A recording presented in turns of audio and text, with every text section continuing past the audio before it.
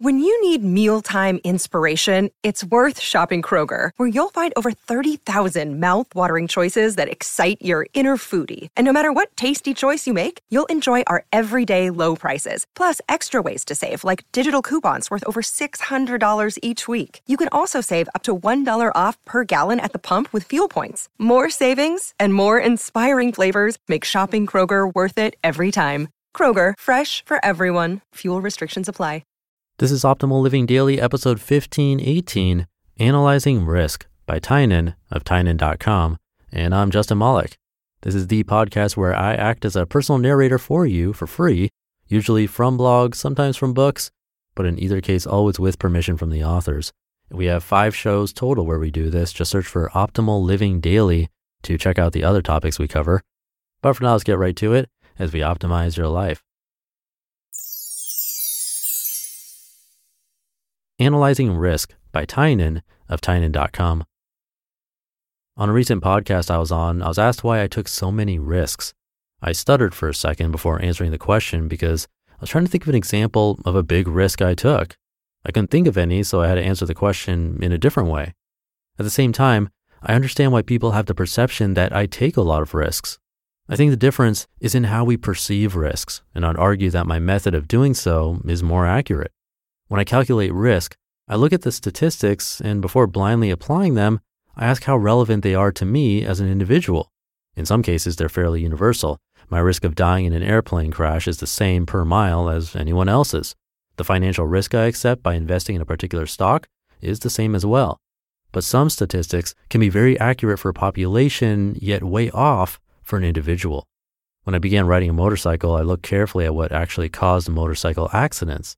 Alcohol was a factor in 50% of crashes, and since I don't drink, I can eliminate that. I eat a healthier than average diet, so my risk of many diseases is decreased. I'm on my computer all the time, so my risk for carpal tunnel is much higher than most. There are also cases where a good outcome and a bad outcome are different for different people. In many cases, missing a flight would be okay for me because I could stay longer somewhere and have enough experience that I could probably get the airline to give me another flight for free. And if they don't, I have enough miles that I can bail myself out. But for an executive on his way to an important meeting, missing a flight could be disastrous. You have to consider your individual chances of different outcomes and then assess how good or bad those outcomes are. When I decided to drop out of school, my outcomes were very different than most.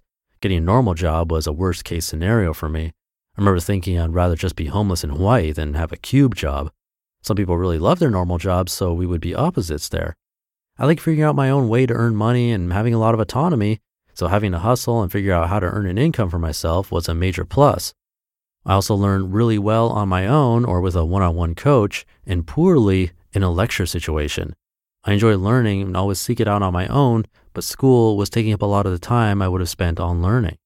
Other people learn best in classes and take advantage of professors' office hours and study groups. Neither way is better, they're just different.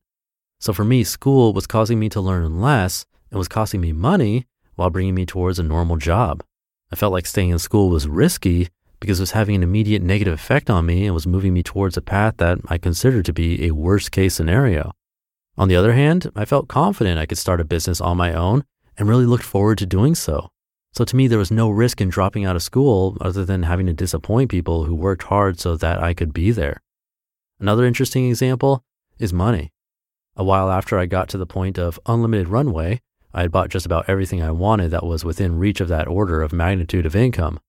I had a good laptop, a good watch, a good motorcycle, a good car, a good house, some good art, and a few good articles of clothing. The income left over allowed me to buy flights and inexpensive healthy food. The things I could buy in the next level up aren't interesting to me. I don't want to eat fancy food, go to expensive nightclubs, fly first class, go on expensive vacations, buy designer clothes, or live in a fancier house. I would enjoy many of these things, I'm sure, but none of them matter to me enough to spend money on them. However, levels above that are very interesting to me. I love to buy really good art, buy an airplane, fly groups of friends and family members around, start a foundation, and hire a private chef. For that reason, it's actually riskier for me to try to earn small, consistent returns than it is for me to try to go big. So I invest my money in more speculative things like cryptocurrencies and a hedge fund. The same is true of how I spend my time.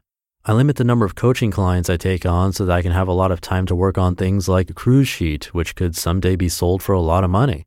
Getting a job would be extremely risky, as it would guarantee me an income that wouldn't make my life functionally better, but would decrease my chances of creating a valuable company. Dating is another example. It feels risky to make yourself vulnerable and commit in a relationship, but if you want to find a long-term partner, it's much riskier to hedge your bets, as you're unlikely to find yourself in a relationship that's strong enough to last. By the way, all of these examples are presented without judgment. School is unequivocally less risky for many, probably most people. So is investing money conservatively. If you are deeply affected by rejection and don't want a long-term relationship, you're better off keeping your cards close to your vest. I chose these examples because the first two put me opposite most, and the last because it's more universal.